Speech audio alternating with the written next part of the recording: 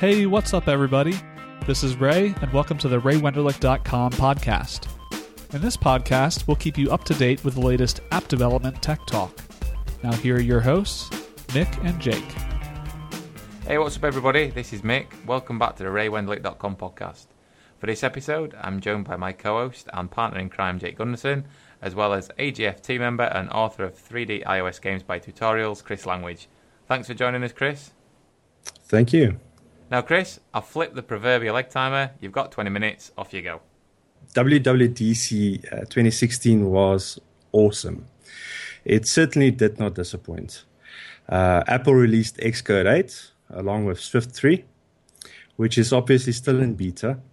SpriteKit received some serious love with updates like tilemap support, but most importantly, SceneKit also received some serious love, which brings us to the reason why you invited me. One of the new features that was introduced this year to SceneKit is the new physical-based lighting model, also known as physical-based shader or physical-based rendering. Now, this is quite huge. SceneKit already supports quite a few lighting models, like flat shading, Lambert shading, Blinn, Phong, and now obviously physical-based shading. Physical-based shading incorporates a refined model of interactions between real-world lights and materials. So combined with high dynamic range effects and environmental lighting, physical-based shading produces a very, very realistic result. Results so spectacular, you could even go as far as comparing them to recent animated feature films. Physical-based shading relies primarily on three material properties. The traditional diffuse map, which provides the base color of your material. And then they introduced, specifically for physical-based modeling, lighting, they introduced two new properties called metalness and roughness. So what exactly do they mean by metalness? Metalness defines how metallic or non-metallic a surface is. You can control this property with a single scalar value, or you can provide a grayscale texture where white means fully metallic and black means fully non-metallic. This gives you great control over the finishing result, where parts of the single object can be metallic or non-metallic. Then moving on to roughness, and obviously the reverse of roughness is smoothness. Now, roughness defines how rough or smooth a surface is. Just like metalness, you can also control this property with a single scalar value, or you can provide a grayscale texture where white means very smooth and black means very rough. Again, this gives you great control over the finishing result, where parts of a single object can be smooth or rough per se. Then the next great feature that was added is environmental lighting. The SEN scene now has a new property called lighting environment. This essentially is an image placeholder for a cube map. So this works similar to how the background skybox property works.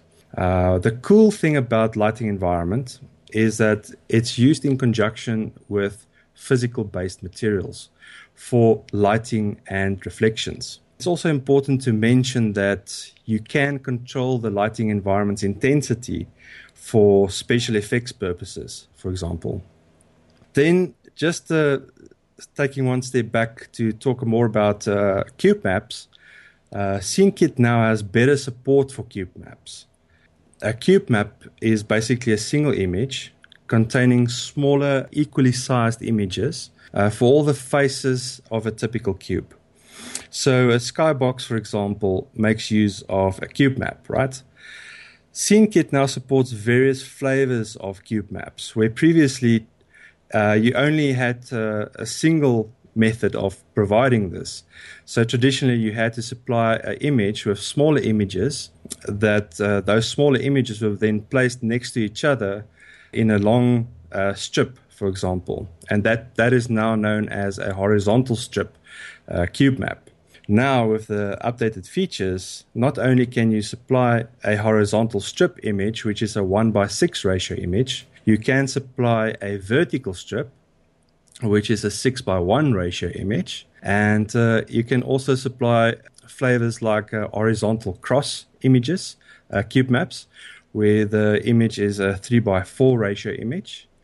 And also a vertical cross cube map where the ratio is a 4:3 ratio image. A very cool one that they support now is spherical maps. This is a typical 1:2 ratio image, and a good example of that would be, for example, the Google Street Maps. Those street views that you get there is a spherical map. I wanted to ask you some questions a little more about the physically based rendering. I watched the WWDC session, and they did talk a lot about the physical based rendering. And they show how, they have an example of a mine cart and like a train or a fire engine, a few things, and they show kind of the before and after of being able to use the physical based rendering, and it definitely looks much more realistic and much better. But True. As I was listening to the session, I was wondering a couple things. One was, is physical based rendering something that's like a standard industry thing that's used in other places, or is this something Absolutely. Apple's kind of come up with? Okay, Well, so they're importing this from like industry. Yeah, definitely. Okay. So Apple probably came up with it. If you take a look at Pixar, for example, these guys are driving technology, and so they probably came up with physical based rendering, the concept. But what's really cool is it reduces the amount of textures that you typically would use with the other lighting models to just using these three basic properties, which is the diffuse, the metalness, and the roughness. Yeah, it reduces the strain on your artists significantly, and it improves the actual quality significantly better. Okay. So it seems more intuitive. One thing I've struggled with when I've played with SceneKit is there's so many dials that you can tweak that I don't have a very good sense of how to get to the look that I want. I just got too many options, and I don't have enough experience to know, what if I want a flat, low poly lighting look like some of the art that I see? I have no idea how to get there. It does seem like the physically based rendering is more intuitive, easier to understand how to get from where you are to where you want to be. I think so. It's like you mentioned before, it is an industry standard. Specifically with the movie industry now, most of the stuff that you see in theaters, your animated movies, all of those characters are physically based materials. Okay, to actually create a character. Yeah, with the roughness, for example, you can reproduce. They call it micro facets that actually reproduces a surface quality to a much higher standard than what you can do by providing a normal map, for instance. So you can still use a normal map, but typically you would use that for less not as detailed surfaces where this roughness like bigger bumps. That's it. Would be in your normal map, and then exactly, and then your roughness will contain the more micro level information of a surface. And then, is there a performance trade-off compared to some of the models that we're more used to in years past? Does it take more GPU? I haven't done any benchmarks on it yet. It is only supported by the latest hardware, from what I understand. So I think there is probably going to be a performance dip when you move from the traditional shader options to this physical-based shader. So is this something that people are going to use like exclusively going forward, or do the older sort of models still have their place, and it's like depends on what type of thing you're trying to achieve, or depend on which model you go with? Yeah, I think it depends on what result you're looking for. If you want to go for something more traditional, like your voxel-based graphics, physical-based modeling or rendering will mean nothing for your typical voxel type of game. But if you want to create something that's really shiny, let's say a space shooter game, for example, where you've got a rocket ship that's got a metal frame that you want to make real shiny, physical-based shader will actually bump that up to a next level of realism. Oh, okay. So in the book, you create a Crossy Roads clone. You wouldn't use this for that. You would use one of the sort of older methods to achieve that look. This is for something where realism is paramount, really. Yeah. Okay, absolutely. Cool. And then the other question I had was, you mentioned that some of these, like the metalness, can be set using a scalar value. Is that something that then you can animate over time, or is it something that you have to set once and then forget? So most of the properties in SceneKit they call it animatable. So yes, that scalar value can be animated over time. So yeah, you can create. Let's say you've got a game where the car starts off dirty, and as you upgrade it, you make it a bit more shinier and shinier and shinier over time. So you can definitely do that with that, bumping up that value from one side to the other side. Okay, cool. And all this as well is configurable in the sort of the Xcode SceneKit editor as well, I assume. Yeah. So you can see it all in real time as you're playing with these different properties. Yeah, definitely. Moving on to the next part, which is the SceneKit lights. You can now control the light temperature and intensity, which was not possible in the past. In the past, you were only able to control a light's color. So that's a really cool addition to lights that they've added. And that's to all light types. Also, they've now added 2 new light types. The one is, they call it IES lights, and the other type is light probes. Now, IES lights, IES stands for Illuminating in Engineering Society. This is just the industry standard used to describe characteristics of physical lights. It's typically used by manufacturers to profile their products. Now, from a coding perspective or developer perspective, you can go and download those IES files from various manufacturer sites. You can then load that light profile into an IES light used in SceneKit. So that's really cool stuff that they've added for lights. I think the IES light thing, I think this is worth a little bit more explanation. So when I first watched the session, I was like, wait a minute, they're talking about like lights in the real world, like the lamp that you buy at Home Depot. You can get a description of the quality of that light and import it into a 3D renderer, which I was like, oh wait, I didn't realize we were that close to like reality, which I thought was pretty cool. Yeah, so I think the main focus for this year's updates to SceneKit is to push that realism factor to the nth degree. And I've never seen actually this amount of features pushed into SceneKit to the degree that Apple did. It's truly amazing, I must say. For the IES lights, for example, traditionally you've got a spotlight. Okay, that's a built-in light type of SceneKit. Now, a spotlight is like a perfect cone-shaped light that you can shine on the objects in the scene. Now, with IES lights, that cone has got artifacts that typically, for example, a flashlight. If you think about a flashlight, you've got like a very bright center of the flashlight area, and then it dims out to the sides, and maybe you've got like a light ring around the edges, for example. So all that information is typically stored in this information.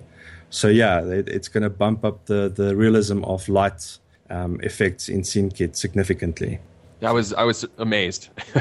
So do you think these type of advancements are placing SceneKit much closer to something like Unity, or is Apple with these advancements taking SceneKit in a different direction? I think they're trying to move in the same direction as Unity. It's not. I don't think they target the same audience. They keep on highlighting the fact that your typical SceneKit game is not a high-end game like Doom, for example. It's more a casual type of game that you would create with SceneKit. But with these amounts of features that they're adding to it, the quality of the games that you're going to see with SceneKit now is going to look so much more real and polished than ever before. Okay, so the next thing I was about to talk about was light probes. So light probes are actually not lights. Although it's seen as an additional light, it doesn't generate light. A light probe is placed within a scene, and it then samples localized colors and light intensity around that single point in space. That sampled information is then used within the shading of a physical-based material on that material's location within a scene.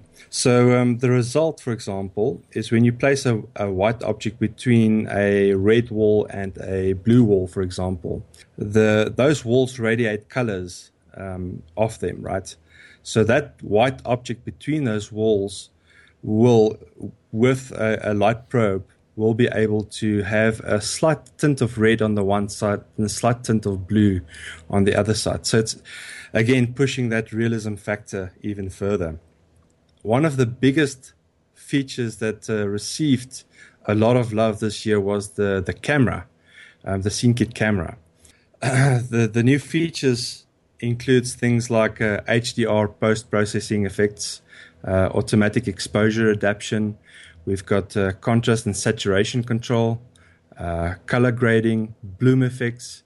We've got color fringe effects, vignette effect, and also motion blur effects. So these are all things that's built into the camera, where previously you didn't even have all those things together. The only thing that was available was blur effects of the focal point that you could control. So just to talk about the HDR, that means that stands for high dynamic range. HDR makes your bright colors brighter, your dark colors darker, and it also it doesn't fade the mid-range colors. So it's truly amazing. HDR gives you the ability to use a much wider range of colors, which will make your content look more lifelike, for example, to the human eye, which will definitely appreciate that wider color range. So again, this is bleeding edge stuff. Even, I don't know if you guys know it, the new Xbox that's coming out later this year boasts about HDR capabilities. Then we've got automatic exposure adaptation. This is a really cool feature that pushes that realism also even further for the camera. So think of when you walk out of a dark building into bright sunlight. Your eyes needs to adapt to that brighter condition, right? And that's basically what auto exposure adaptation is. It mimics that effect exactly like that. Then another feature that was added to the camera is color grading. This allows you to control your own color palette by providing your very own set of colors that can be used. Bloom effects, again, this is focusing more on that realism factor. This effect creates that hazy mist effect around bright highlights in a scene. And then the very last feature of the camera and list of features that was added to SceneKit is, they call it the color fringe effects. Now, this effect is, again, they reproduce an artifact that's in optical lenses. When you take a photo and you've got a point in your photo where you've got contrasting wavelengths that meets, and typically optics will create like a blue type of artifact between those two contrasting colors. So this color fringe effect reintroduces that artifact into your final rendered image. So also really cool stuff. And then, yeah, that's basically all the new features for SceneKit this year. But one thing I need to mention is the tech demos. So last year we had the Fox demo, which was originally based on Objective-C. It was later the year updated to Swift. Okay. Then this year they released a new tech demo called Badger. And Mick, you mentioned that with the cart and things. So Badger is an awesome little game where you control a badger that has to collect gems while riding on a coal cart around a massive railroad track through a mining site. The key features to point out about this tech demo is that all of the assets in this tech demo are physically based assets. So everything has been modeled with the new physical based lighting model. It also shows off a massive constructed level, which is pretty amazing. If you open up that file to see that amount of level assets and content, it's amazing stuff. It also makes use of light probes, which are placed all over the level to sample lighting conditions everywhere. So there's spots where you go underground and into tunnels and things like that. So the light probes are specifically designed for areas like that. And also there's a few hidden gems. If you take a closer look at the level, you'll find things like rippling water effects, which are shaders that's running in the background to create those water effects with normal maps. Really, really cool stuff. Also, the most impressive part of it all is that the actual game only consists of out of 400 lines of Swift code. That's just that alone is some feature, and that's it. That's the end of my story. Okay, great. Well, I'm gonna put you on the spot now. You know, don't feel pressured into answering this because we can always cut it out. Can anybody that has bought your book expect an update that's going to include some of these changes? Yeah. So as we speak, I should be working on my book because we are currently busy with updates. So we're busy incorporating all these new features into the book. We've also updated all the projects to Xcode 8 and Swift 3. So yes, the book is undergoing massive changes, specifically to add all these new features into the book. So yeah, don't tell Tammy because she's my project manager on this book. And if she finds out I'm spending time with you guys, I'm going to be in trouble. Right, Chris, we are going to have to wrap it up there, as I'm afraid that's all the time we have. But it was great to hear about some of these big changes. I wasn't expecting such big changes, but you know they clearly are big. That Apple's introduced to SceneKit this year, and I'm sure, as we've just discussed, readers of your book will now be eager to get their hands dirty and get their hands on that update when it's released. Before we move on to Jake's topic, we are just going to take a short break and hear about this episode's sponsor. Hired is the platform for the best iOS developer jobs. Candidates registered with Hired receive an average of 5 offers on the platform, all from a single application. Companies looking to hire include Facebook, Uber and Stripe. With Hired, you get job offers and salary and/or equity before you interview, so you don't have to waste your time interviewing for jobs you might not end up wanting. And of course, it's totally free to use. Plus for you, our listeners, you will receive a $2,000 bonus from Hired if you find a job through their platform, just for signing up using the show's exclusive link, hired.com/Ray. Thanks again to Hired for sponsoring this episode of the RayWenderlich.com podcast. Okay, Jake, over to you. Okay, so I was going to talk about some of the new features of SpriteKit to kind of match up with the new SceneKit stuff that Chris mentioned. Two of the big new features with SpriteKit are Scene Navigator. So it used to be that you had to use the jump bar in order to navigate through if you had lots of nodes in a given scene. And nodes can be anything from... a node is equivalent to a view for those who who aren't familiar with SpriteKit, you can have empty nodes, like you can have empty views that just act as containers, and then you can have a node hierarchy can be quite complex. And so if you have lots of nodes on top of each other and you're trying to get to a specific node, you used to have to use the jump bar to do that. That's the little the top line in Xcode that kind of tells you what file you're in and what method you're in. You had to use that to navigate to a specific node. Well, now we have an actual scene graph sidebar on the left that gives you a list of all your nodes in your scene graph. And then the other bigger, kind of cooler integration is with SceneKit. So we now have the ability to click on a node and set it to a component. And then you can annotate your components and your behaviors in your code so that the attributes of that particular behavior will show up in Interface Builder. So you can edit the variables. So for example, if you have, say, an enemy character, and that enemy character has, a follow behavior, you can set the properties on that follow behavior, like how fast he follows, in Interface Builder now. And you do have to annotate your code to do that, but it's easy. And that's a huge, huge improvement to be able to just you had to do that all programmatically last year. Now you can do it through Interface Builder. Another one is the graph. So if you're doing path following behavior, you have to set up a graph, which is just kind of path following creates a system of nodes in order to calculate how an enemy object, like an AI object, should follow the player. So let's suppose that you're in a maze and you have an enemy, and the enemy needs to chase the player through the maze. You have to set up a series of nodes in order to say, what are the options for this enemy? Like, where can he go? And so you create a node graph that represents all the different choices the enemy can make. That can now also be done in Interface Builder. So that is very, very cool, and it can be visualized in Interface Builder. So that's great. Another nice little thing is they've added state machine quick look. So you can put a breakpoint in your code, and it will show you a visual representation of your state machine.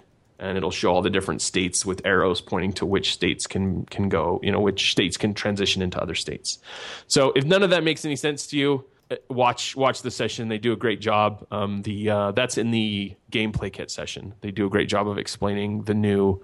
They mention it in the SpriteKit session, but they give a lot more detail in the SpriteKit session about how SpriteKit and SpriteKit are now connected in Interface Builder. It's very cool stuff.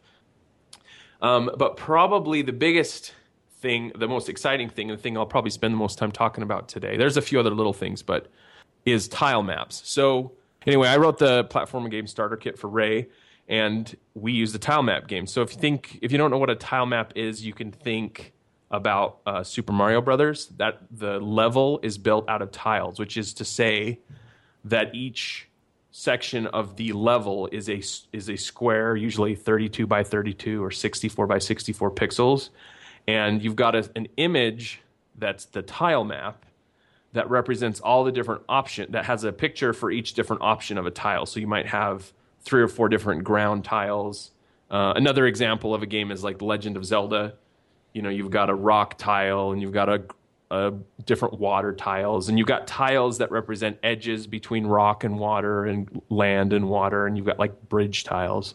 So all the different possible tiles are in a single image. And then the tile map is basically the entire level. Each square in the world has an index number that represents the image from the tile set that is placed at that position in the world.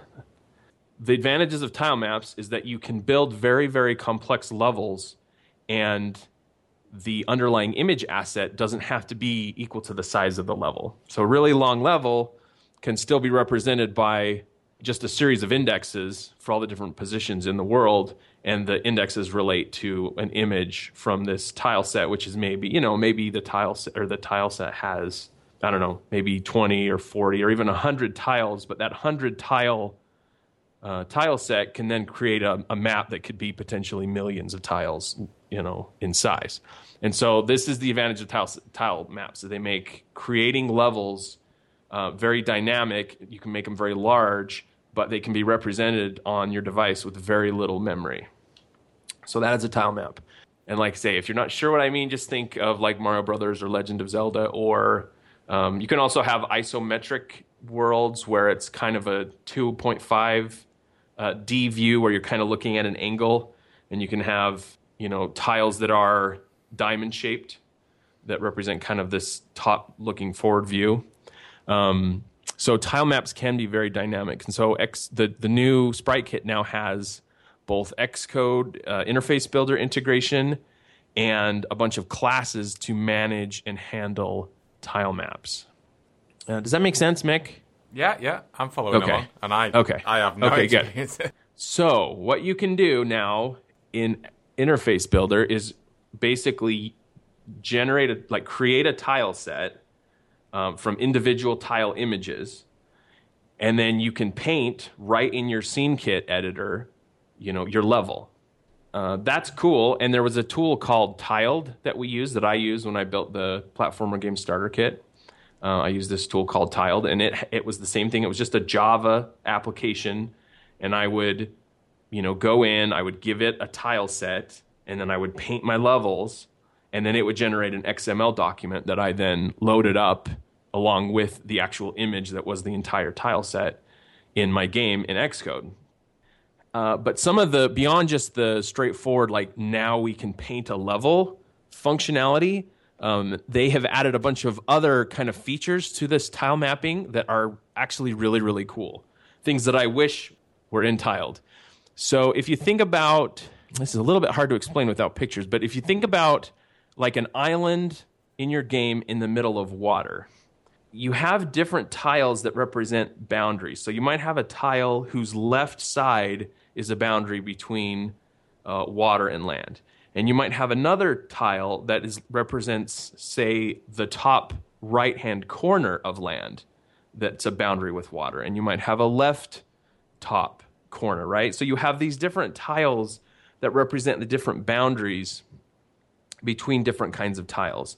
And then in addition to that, you might have, so you don't have one land tile, you've got, 15 different land tiles. You've got tiles that are edges, you've got tiles that are just the center of the land. And let's say you have maybe some alternates too. You might have a land tile that has a rock on it or a bush on it, or you might have some other details, because you don't just want to use the same tile for every thing. That's going to be really bland and really boring. And so you'll have 3 or 4 or 5 different tiles that all represent kind of a center land tile. What Xcode has built in is something called auto mapping. And so you go in and you say, okay, I have a land tile, and a land tile can be, if it's a center tile, it can be these 4 or 5 different images. And if it's a top left corner tile, it can be these 2 different images. And if it's a right-hand border tile, it can be these 2 or 3 different images. And so your entire tile set that represents all the different possible land tiles might be, 15 or 20 tiles. But what you can do is you can tell Xcode how those are laid out and what corners they represent. And then you go in, you enable auto mapping, and you can go in and you can basically paint land, and it will figure out, is this a top left corner? If it's a top left corner, I need to use the top left corner image. Is it a center tile? If it's a center tile, I need to randomly pick from these 2 or 3 or 4 images, and you can assign weights to those images. So you can say every 10% of the time I want a rock tile, 80% of the time I want a standard land tile, 10% of the time I want a bush tile. And then as you just go into Xcode and just paint your world, it will apply all this logic and figure out what tiles should go where. The process of building a world using auto mapping is sped up like 5 times. It's so much easier to use this auto mapping feature than it is to go in and manually say, okay, now here's all my corners, so I need to grab my corner tile and paint all the corners with the corner tile, which is what I had to do in the platformer game starter kit. So this auto mapping tile thing is very, very cool. It makes building tile maps quite pleasant and easy. Is that something that like someone like me is going to be able to figure out from the outset, or is that a tool, even though it's a tool that saves time, it does sound like it might be something that's a little bit more advanced for somebody who's just approaching. Yeah. If you spend a few minutes watching the session, the WWD session, it will make sense to you. If it sounds confusing and technical and complicated, it's because it's hard. I'm not doing the best job of explaining it. But if you see it in action, it will make sense. Okay, cool. Well, we'll make it's sure not that complicated. Yeah. We'll make sure the videos go in the show notes. And we actually, Caroline Begbie actually wrote a tutorial for the site that's specifically about auto mapping and building tile maps using the new features. Okay, has that been published then, is it? Yeah. Okay, we'll make sure. And it's perfect. So, I mean, if you're interested in that, read the tutorial, watch the session, and you'll be good to go. And then the other thing that I haven't mentioned yet is you can also do animated tiles. So if the example they use in the session is a shoreline, a water tiles where the water kind of ebbs and flows like waves. And so those are a single tile for a single spot, but they have, 10 or 15 frames of animation included in them. And so you could do like waterfall tiles, or, whatever, any kind of animation you wanted to add to your tile map, you can do with animated tiles. So it's super powerful. And it's, the bunch of the features that are included, I was like, man, I really wish I had this when I built the platformer game starter kit, because it would have made it better, and it would have made it so much easier. It's really some really cool features. The tile set stuff is amazing. Do they support for parallax scrolling? Yeah, so I mean, parallax scrolling is just moving different nodes at different speeds. Yeah, and so I don't know that there's any built-in I don't think there's any built-in way to do that, but it's not hard. You can have multiple layers. You can have multiple parent nodes with tile sets as the children. So you can set parallax up yourself without too much trouble. So yes, parallax scrolling is doable. I mean, the platform game starter kit was rewritten in SpriteKit, and it has parallax scrolling in it. And so it's not a hard thing to do. As far as the demo that Apple shows in their session does have parallax scrolling. You just say you create a parent node that has a series of child nodes, and then you move those child nodes at different speeds, and then you just add your layers to whichever child node you want them to be at. So it's not bad. And the other thing about the auto mapping again that I haven't mentioned yet is that edge tiles can be transparent. So you could have a water layer with a land layer on top, and you don't have to create a tile that is part land and part water. You can just have an edge tile of land and an edge tile of water, and one layer goes on top of the other, and it looks as though it's one tile that joins the two kind of surfaces, but really it's two layers of two different kinds of tiles. And that makes things a lot more flexible, a lot easier to build kind of dynamic worlds without having to have your artist create every single transition tile for every edge and every corner. So to enable that, are we just creating a new tile set, one on top of the other, and changing something like a Z position or something like that? Or yes, exactly. Yeah. Okay. That's exactly what you're doing, yep. Mention that not only was all this available in Interface Builder, but they also exposed a load of new classes to support tile maps. So maybe yes. We have only got a few minutes left. Why we would want to manipulate a tile map and a tile set from code? Specifically in creating the tile sets, so which is to say setting all the corners, all the edges, all the animated tiles, all the different options and the weights. You can do all that programmatically, but it's just a big pain in the butt. They're like, don't use Interface Builder. But then once you have your tile set set up in Interface Builder, you can programmatically create, procedurally generated levels, which, you wouldn't want to build levels in Interface Builder if you were going to do something procedurally. But you still, their suggestion is you set up your tile sets using the interface, and then you can use them in code. Okay, so one of the cool things they added is called warp transformations. So for a given sprite, it's rendered using two big triangles. So any kind of square in SpriteKit is rendered using two triangles. What warp transformations do is they take that square and they subdivide it into a bunch of smaller squares. And then you can then pick out control points inside that grid, and you can move those control points around, which will warp the shape of how the sprite is rendered. So if you wanted to create kind of bouncing jelly-like creatures in your game, you could use warp transformations to do something like that without having to animate every frame of like a bouncing gelatin figure animation.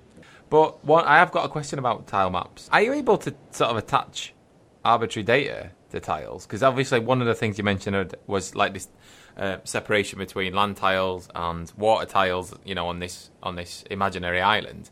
And obviously one thing that you'll want to do is not allow, or potentially not want to do, is allow your character to walk into water, and therefore you would need a way to do some sort of testing. And I was wondering if you could sort of attach arbitrary data to tiles and tile sets to say, you can walk on this, and then you can't walk on this, and then you can test for that in your code. Is that something that you can do? Yes, and actually I should have mentioned that because they cover that in the session where they show how they make the floors and the walls have a certain attribute so that they have physics bodies, and then those are represented in your code to control whatever. Like you say, the biggest, most obvious one is collisions and physics properties, but it doesn't have to be that. You can do other things too. Okay, and I am going to call it there for this episode. So thanks again for joining us, Chris. Thank you very much for having me. If you have any feedback or comments on the podcast, then please do get in contact via podcast@raywendlick.com. And don't forget to leave your reviews on iTunes, as they do help a lot. We hope you've enjoyed this episode. Thanks for listening, and we'll catch you all next time. And that's a wrap.